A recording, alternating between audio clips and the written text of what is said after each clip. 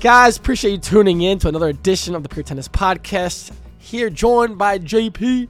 JP, happy Friday, man. It's a big, long weekend. Yep. Got a lot of tennis planned or what? What's on the agenda this weekend? Got tennis tonight and then probably all weekend. Yeah, the boys got some tennis too, I'm sure. So it's, and the young ones got my rackets ready to be strung up, ready to go for the weekend. That's true. We had a good session last night. I don't know if that was JP makes me play best 3 out of 5. Really test the legs out here. But it's me playing and working, Nate just kind of hitting big serves and following it, hitting winners. It's winter practice for you, not winner. Hey, it felt good to get back on the court. Yeah, it must have. Last 10 days or so, I had blast overheads at you. We were in Orlando for a week, and then I had my sister's wedding weekend. So it was I felt like I was cheating on tennis for the last 10 days. I was out of commission for a bit, but we're back. Did you talk to tennis about it? I did. She's she okay? She's all right. Yeah, she said she just wants to she just wanted to take her out this she weekend. Trust yeah, wine and dine her this weekend, and she said she'll be all right. But we had fun in Orlando, USTA National Campus. Even though I lived there for a year, I hadn't been there yet, so it was cool to get to that place and see what all the hype was about. It is just a very Lake Nona. I mean, just an interesting place to like host the national campus of the USTA. I felt like it's a beautiful place, but like kind of empty. At least for the tennis was. It just comes out of nowhere too. It's just out of, I was like, Lake Nona. Like, did Lake Nona deserve to have the HQ of United States Tennis Association? You feel like you're in a cul-de-sac, and then all of a sudden, like, why are there 400 tennis courts? Exactly, and it's like it's a little bit of a bummer to see that the padel and the pickleball was much more heavily concentrated with folks playing, active participants. You saw about 40 clay courts unused, it looked like. I was like, man. Well, they can't turn them into pickleball yet. Exactly. I'm like, how long are they going to hold on to these? They're trying to develop a pickleball that can bounce on the clay. Once they do. They do that, they're going to develop that. I saw them. They put they're coming. In the clay. They clay pickleball? Yeah, they put They put little speakers on the ground, too, so you can still hear, like, the banging of the ball against the clay. You're joking. I know you're joking. I will believe you too. That's the scary part is I'll believe you. I mean, pickleball, man. It's a we can't even if we talk about pickleball on the Tennis Point Instagram, you'll get in trouble. I mean, these people, the tennis folk, it's war out there, folks. Take it seriously. I do take it seriously. You can't take pickleball seriously. I don't. Come on. No, I mean it's crazy to see some of these former D1 players go make money playing pickleball when they have never picked up a paddle in their life. Yeah. It's like in a tournament too. Wait, do you here, honest question then? Do you think that it's actual skill? Playing because I mean pickleball. It's just a derivative of the tennis swing. It's like playing bocce ball or like it's like playing wiffle ball. It's like drunk on an Easter with your nephew. It's like playing hillbilly golf. Knuckleball. You throw those balls tied to each other. Yeah, it's ball. Like no, I cannot take pickleball. Yeah, like serious. I mean, I love that people are having fun playing the sport, but it's like I honestly can't take that like a serious. I mean, no, it's not real. I'm just amazed at the I like to see the drama. Enthusiasm for the takeover is so strong with all of them. It's not just that they're playing a game, but they're taking away a game. They like that. Yeah, they do. But the only thing cool that I would say from pickleball is like pretty soon, tennis will be gone pretty soon. Pretty soon, tennis will be gone because of us. Like, yeah, are you seem happy about that? Why are you so happy about that? Oh my gosh! The one thing I will watch is like when there's like celebrities or other athletes from other sports playing, and they mic them up and they get hurt playing pickleball. I like that too. Like if the paddle would somehow dislodge from their hand and go into one of their backs, to make it illegal. Oh my gosh! Pickleball has been canceled. No. So down there, we got to watch a lot of team tennis, and the level was high. Got to shout out the champions. We took the UNC on this podcast a couple weeks ago. I took the UNC women's team to win the title. Took Virginia too. And took Virginia the men's. Nate 2 for 2. 2 for 2 on the D1 predictions. But I called Ohio State and they made the finals. So. That's fair. I mean, Ohio State. So those guys took out Virginia. Yeah. 4-0. Twice. In the regular season. Once. ITA fall nats. Indoor nats. They played them twice and they beat them twice and they beat them 4-0 2 times. Yeah. No, what? I thought that was just once in indoor nats. They thought they were going to win. Yeah. it's indoor tennis versus outdoor, and then the lineup. There's a few lineup tweaks from there, and I saw that when I looked at the box score. Bernard, who made it to the round of 16 in the individuals, lost yesterday. And then for individuals, he wasn't even in the lineup with Ohio State when they beat Virginia 4-0. It's like, and so they on paper even got better, and they still got dogged 4-0 in that final. I know. It's crazy. Virginia doesn't make sense. Loaded though. Rodesh, who plays one for Virginia, huge. I think he's about 6'5", serves huge, hits a big forehand, moves well. He's actually in the Final Four now of the individuals, and him playing at that level. Inaki Montes from Spain playing a steady number 2. They're just loaded top to bottom. They're so deep, and the Cavaliers go back to back. The Who's. It was so fun to watch those guys. Shout out to Cracked Rackets for a lot of awesome coverage. And then UNC women's team, they get revenge on the Wolfpack of NC State in the final. So I ran into the girls at a pizza restaurant. I forget what it's called. It's on Lake Note. It's right in that cul-de-sac. But ran into those girls. They were not shying away from wanting revenge on NC State. They were in the Elite Eight when I talked to them, and they were already kind of eyeing that matchup in the final and just saying, like, they're ready now. Like that they lost to them, their only loss of the entire year. It was a wake-up call that they all needed. They had a lineup change where they took out Abby Forbes, a former All-American. That's gutsy, though. In UCLA transfer, and they took out Forbes and moved everybody up the lineup. And, I mean, you have to be a top 30 player in women's tennis to have a chance to play in the lineup at UNC right now. It's incredible. But the level there too, just to go and be beaten by in tennis is different. When someone beats you in tennis, like there's a psychological thing you have to overcome to go back and get them. Like, and they went out and took their first NCAA women's title. That's big. And how good of a program that UNC is, it's just wild to I wrapped my head around that. That was their first title they've captured. And if you haven't checked out their courts, go to UNC's tennis Instagram page. They have the most beautiful courts I think I've ever seen. They got the baby blue, the dark blue, both shades on the court. Beautiful complex that they just finished and they just completed this year. I don't believe either. I know the women haven't lost on that court yet, and I don't think the men have either. So it's a really cool place to I can't wait to get to there. Yeah, can't wait to get to that complex.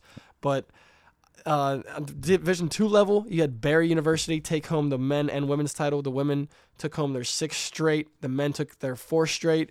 So they got a couple dynasties down there in Florida. Barry has been good since I was playing college tennis, and they're a powerhouse. Is that Atlanta? Or no, Barry's in Florida. It's Florida? It's down in Florida. And then Division III, you had Case Western Reserve out of Cleveland. Their first national title in program history for their athletic program. Shout out to James Trotter, who will be a Virginia Cavalier. Just a really cool thing that he won the team title. His future team won the team title. All of his teammates a year from now were there supporting him and his teammates in that final against Tufts. A phenomenal. I mean, just the level at D3 at that is just like how are there this many good tennis players in the country? You got a 12-5 UTR or whatever James is, and he's actually going to be playing in the ACC, quite a big jump. But and then on the women's side, a school I had not ever heard of in my life, Claremont Mudscripts, takes the title for the women.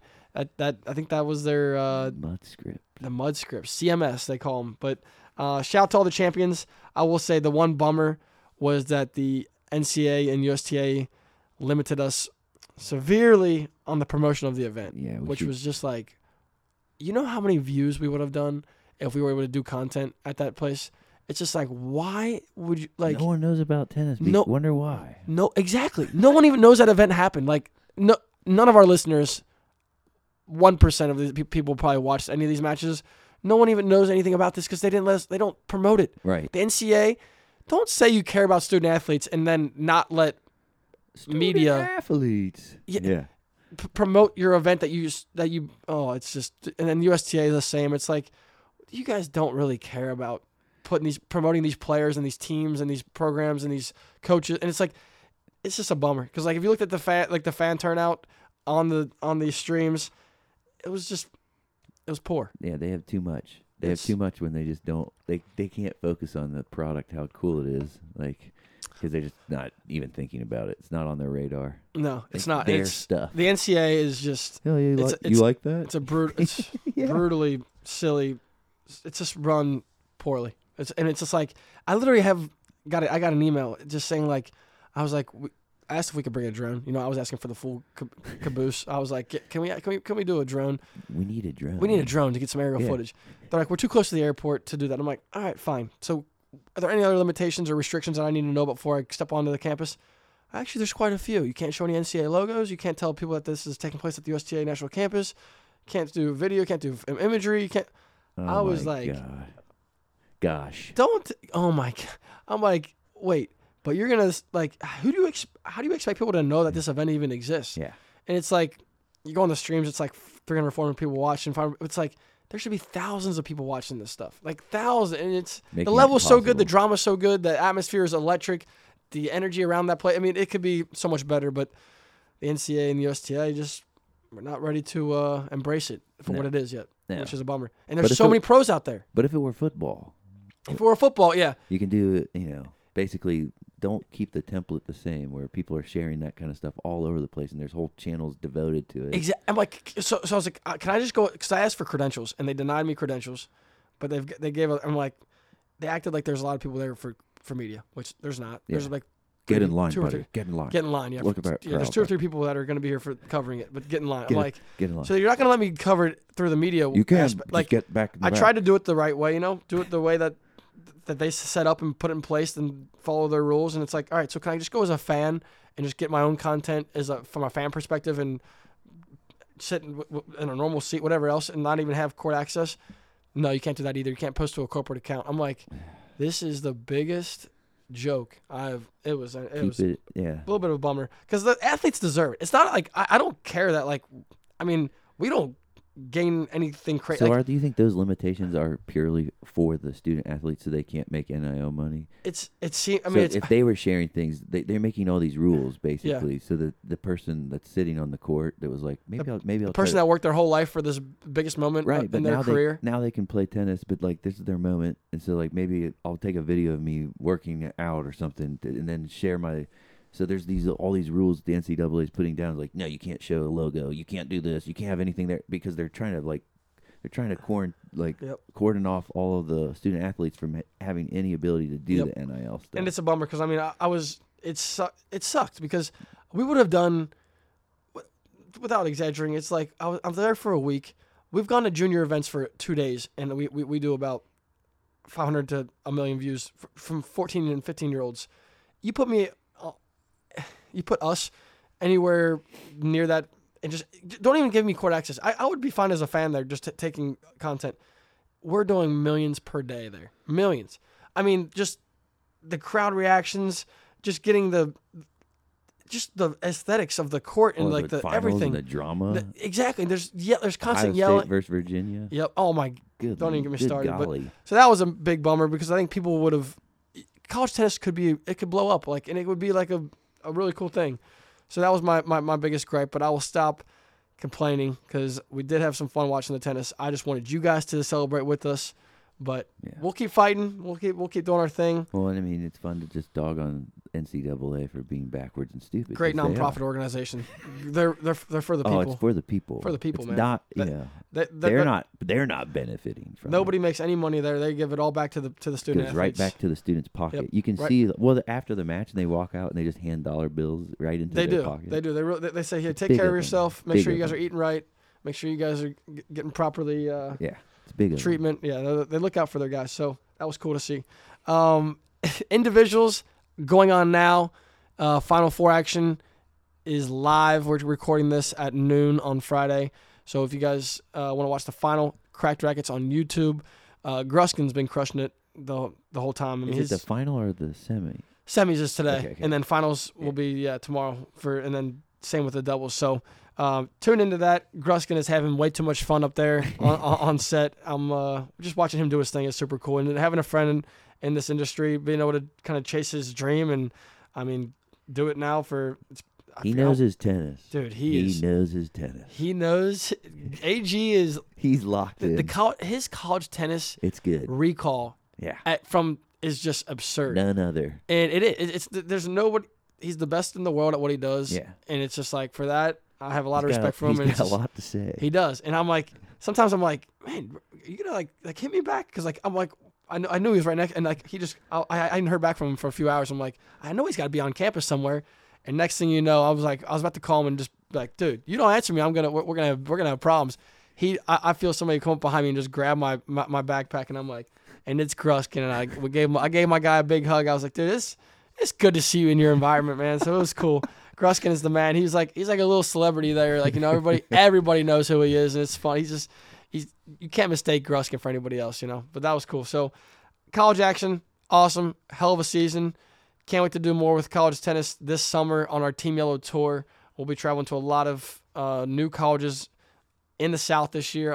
Some ACC schools. We got Middle Tennessee, Wake Forest, and some surprises to come. We'll announce later. So check out the Pure Tennis Podcast Instagram. Check out the Tennis Point USA Instagram account.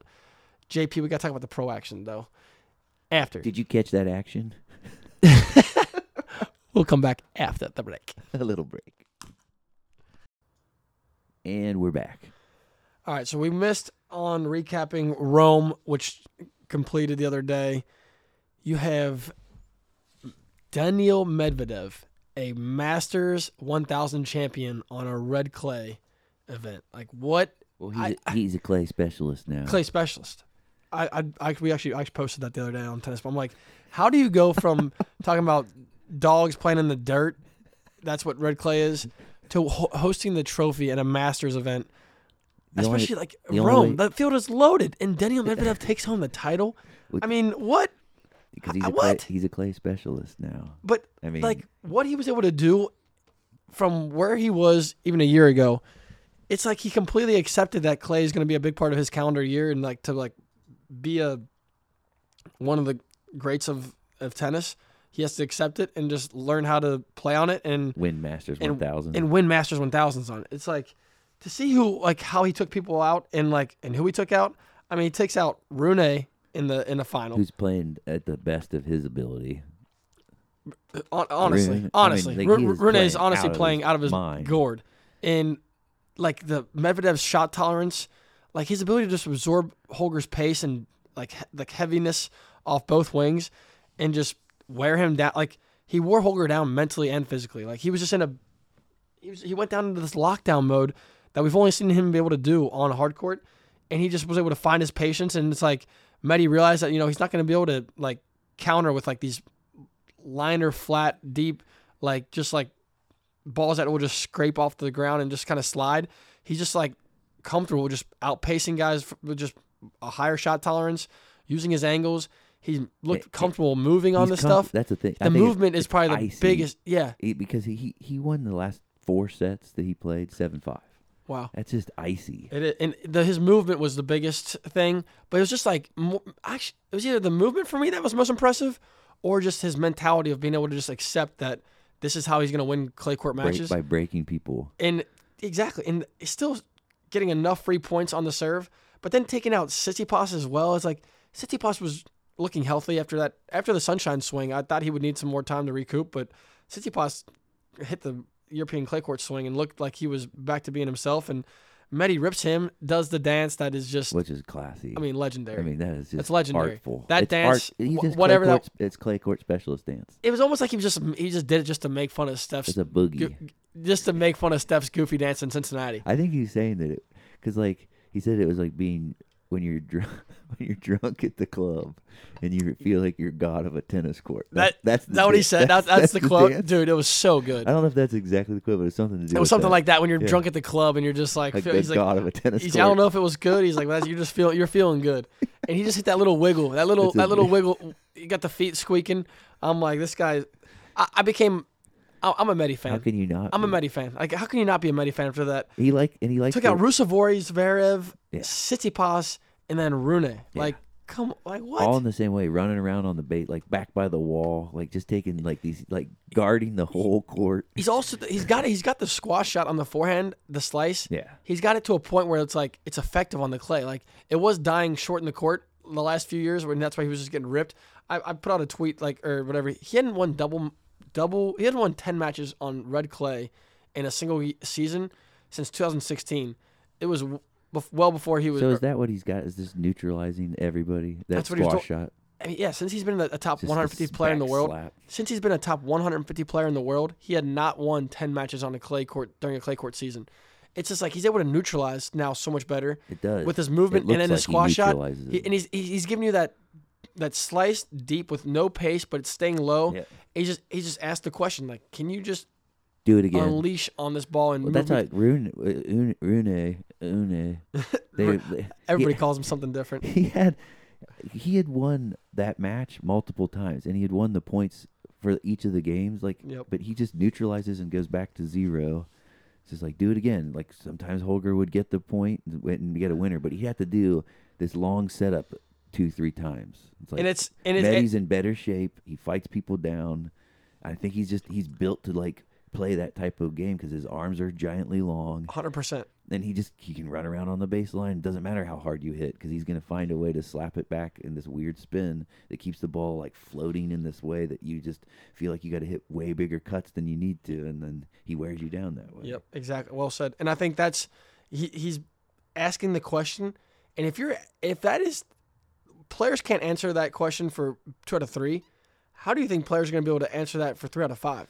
Yeah, so, and add in the component that where he's just going to win in 7-5 every time too. Because he's icy when it matters. He wins those sets. The odds came out, I think, during the when he had just taken out Zverev to go to the quarters, I believe, and Medvedev opened up as a plus 2,400 to win the French Open. Wow! As soon as he beat Tsitsipas, I checked the odds again. I was like, I gotta bet this guy to take it. Yeah, it went from plus 2,400 to plus 1,200. It cut his odds in half. Wow! After the handicappers saw him take out Tsitsipas, they were like, whoa. We gotta back this guy down a little bit. We gotta give this man some respect. He went from plus 2,400 to plus 1,200. I would imagine his odds have even decrease. There's something mental about him because when Meddy gets you as a player, he owns you. He does. Like, he owns Zverev. Yeah, he does. He owns real estate there. I'd say he owns Tsitsipas again now too. I think he does too. Did you see him? Match, he owns Rune during after the handshake in the very beginning of the match. They usually do that little picture. Yeah. And he wanted no part of that. He's like Tsitsipas was left just chilling in the dirt by himself. Yeah. I'm like, Meddy is just playing. Like, God. I love a good rivalry. Count me in. Like a rivalry that these guys, there's actual animosity. Yeah.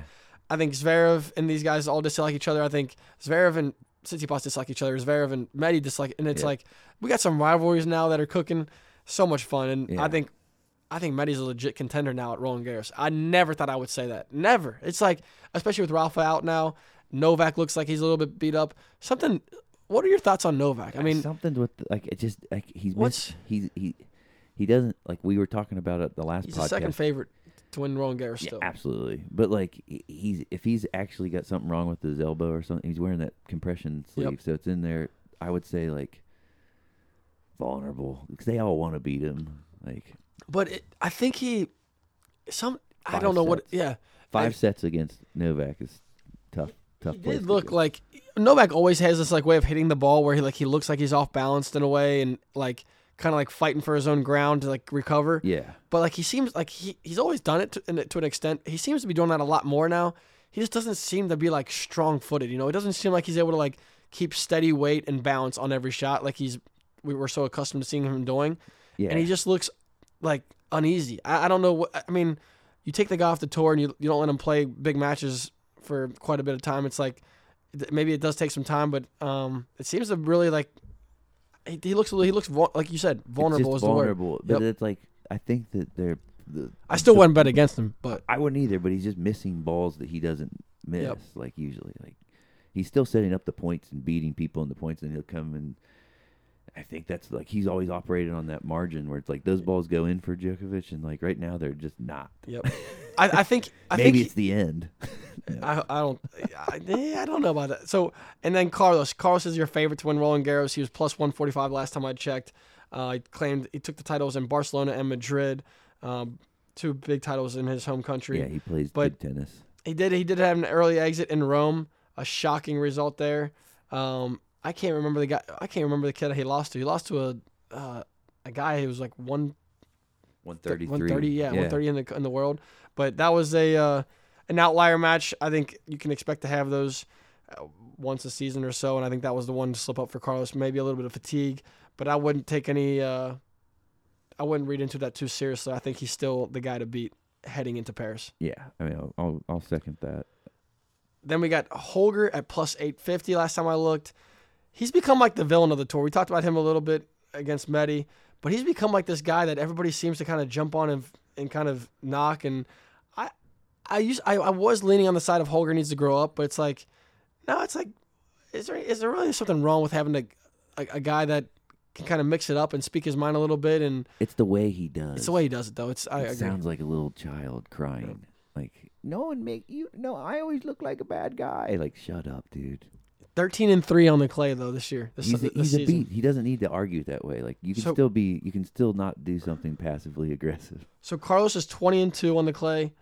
Novak is 5-3. Not winning people over with that. Yeah, Holger 13-3. Tsitsipas 13-4. Medi 10-2. Beast. And then we got clay court specialist. The clay court specialist, and then Sinner, who I think is another.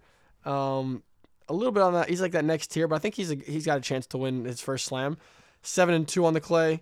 Casper Ruud quickly gaining his momentum. He had a couple big wins recently. Yeah. He just took out Wolf.